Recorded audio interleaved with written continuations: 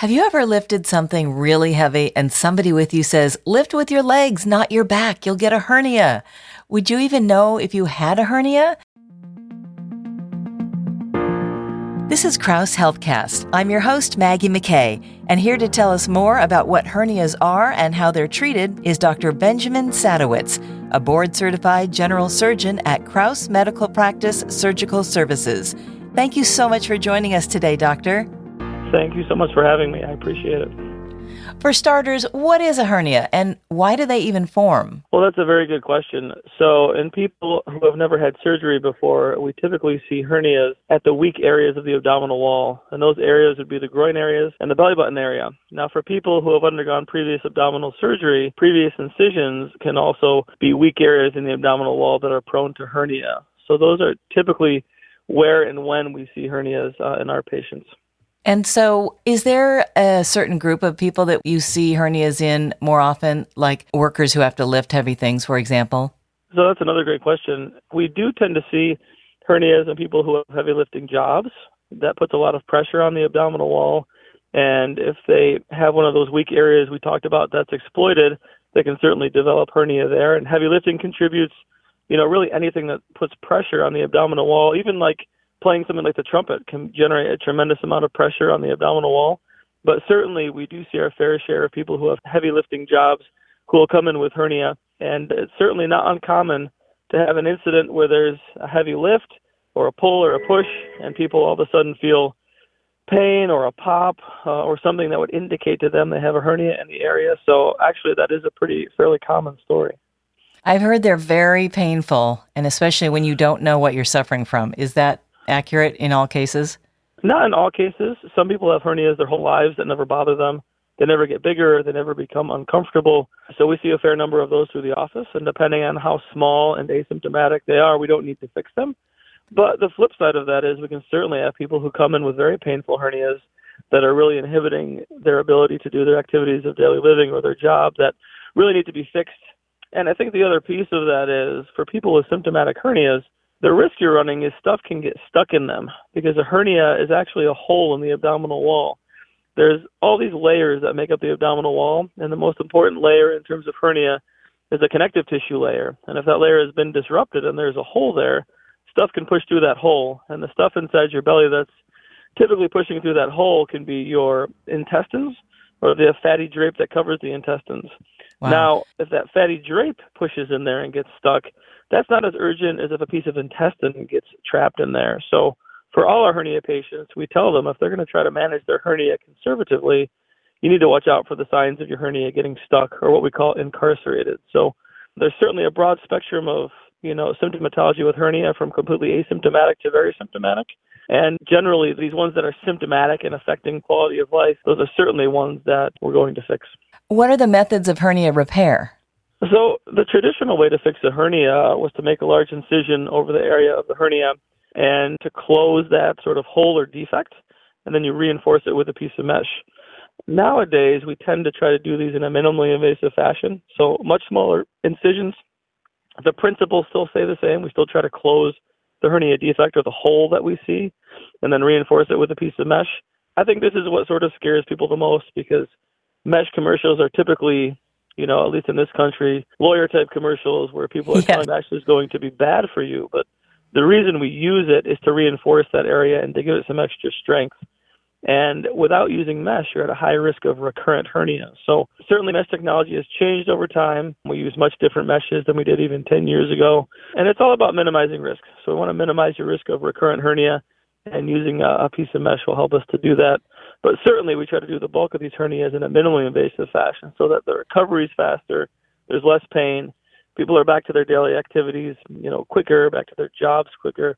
So certainly the way we fix these has changed a lot through time. To alleviate the fears of possible patients, how has mesh changed from, like you said, 10 years ago until today? What is it made of? So good question. So nowadays we even have meshes that dissolve away over time, and we also have some meshes that are made of biologic material that tend to not be so adhesive forming. Some of the past meshes had a real problem with adhesions, and they didn't incorporate well into the abdominal wall. The bulk of the meshes we use nowadays are meshes that are very porous, So your body's own tissues grow into it and use it almost like a scaffold. And a lot of these meshes are made of polypropylene, which is the same material as much of our suture material. So the idea that your body's going to reject it or that you won't tolerate it, I can't say I've ever seen that with any patients. Certainly there's always risk of things like adhesion formation, but a lot of the meshes now have these anti-adhesive coatings that are put on them to help prevent that as well. So the technology has changed dramatically from what we used even 10, 20 years ago. Some of those older meshes had none of this new technology and were, sort of thick pieces of Gore-Tex that you could sew into the abdominal wall, but they didn't incorporate well. They didn't have some of the features that our newer meshes have in terms of anti-adhesive coatings. So Ouch. The technology's come a long way. Well, that sounds very reassuring for people who, like you said, those commercials just scare the wits out of you, when you hear anything about mesh. Yeah. Honestly, we have a lot of questions about that. And I always tell people, listen, you have to accept a little bit of mesh risk. It's not totally zero risk. Anytime you have an implant, be it an orthopedic one, a general surgical one, there is always risk of things like infection or adhesion formation. But I think that risk is small, especially in healthy people. And you get this huge drop in recurrent hernia risk by using it. So there is some risk trade-off there. The mesh is not completely benign, but without it, for many people, you're almost guaranteed a recurrent hernia and then another operation to try to fix it. So we try to give people as much information as possible to make a well-informed decision as to how their hernia will be fixed. But I will tell you, there's very few surgeons nowadays who will fix your hernias without mesh, and the recurrence rates, unfortunately, are very high. Is there something called a double hernia? And if so, what is that? So usually when people say they have a double hernia, they're talking about the groin area. The groin area is naturally weak. There's a weakness there that is, especially for guys, sometimes very easy to develop hernias. And most of the people who come to us with a so-called double hernia have a hernia on each side of the groin. The nice thing about the way we fix these now, I typically fix them in a minimally invasive fashion. So it's almost like you're getting 2 hernia repairs for the price of one. We don't have to make extra incisions to fix the second one. It's generally tolerated very well. And then it being done in a minimally invasive fashion with the newer meshes we have tends to be much less painful. People tend to get back to work quicker and use less pain medicine. And, when I first started practice, I did a lot of those groin-type hernias in an open fashion. And I don't think I really do any of them that way anymore because the patient results are so good and they tend to just do so much better in terms of pain and return to activity afterwards. That's wonderful. Usually you hear about men having hernias, but can women get them as well? Absolutely. So the groin hernias, I think, are a little bit more common in men just because of the sort of embryologic changes that happen during development. The testicles have to travel from inside the abdominal cavity down the inguinal canal and into the scrotum. And that pathway that's left behind has to close down, but it never gets to the rest of the strength of your abdominal wall. Women don't really deal with that. They have the round ligament of the uterus there in the groin canal, so there's not as much of a weakness. So certainly we tend to see, I think, more groin hernias in guys because of that. But, for women, especially women who've been pregnant, their periumbilical area tends to get very weak. So I think we tend to see a lot of these belly button hernias, especially in women who have had multiple children, because their abdominal wall gets stretched out during pregnancy, and they tend to be very sort of hernia prone, some women. So I wouldn't say it's one over the other. I would say in the United States, for example, honestly, our number one cause of hernia is previous surgery. So if you've had a previous operation, that's really the number one cause of hernia in this country. Certainly we see our fair share of, people who haven't had surgery who have belly button hernias and groin hernias, but the bulk of the hernias in this country actually are from previous surgery. So what are the patient factors that affect hernia recurrence? Like, let's say you've had surgery, you've had a hernia, and you have to have surgery again. Is there a good likelihood that you're going to get another hernia? So that's a good question. So there are certain high-risk procedures for hernia, like some of the open vascular and open colorectal procedures tend to be high risk for hernia. So there's some procedure-related risk, but also there's a huge amount of sort of patient factor risk that we talk to patients a lot about before surgery.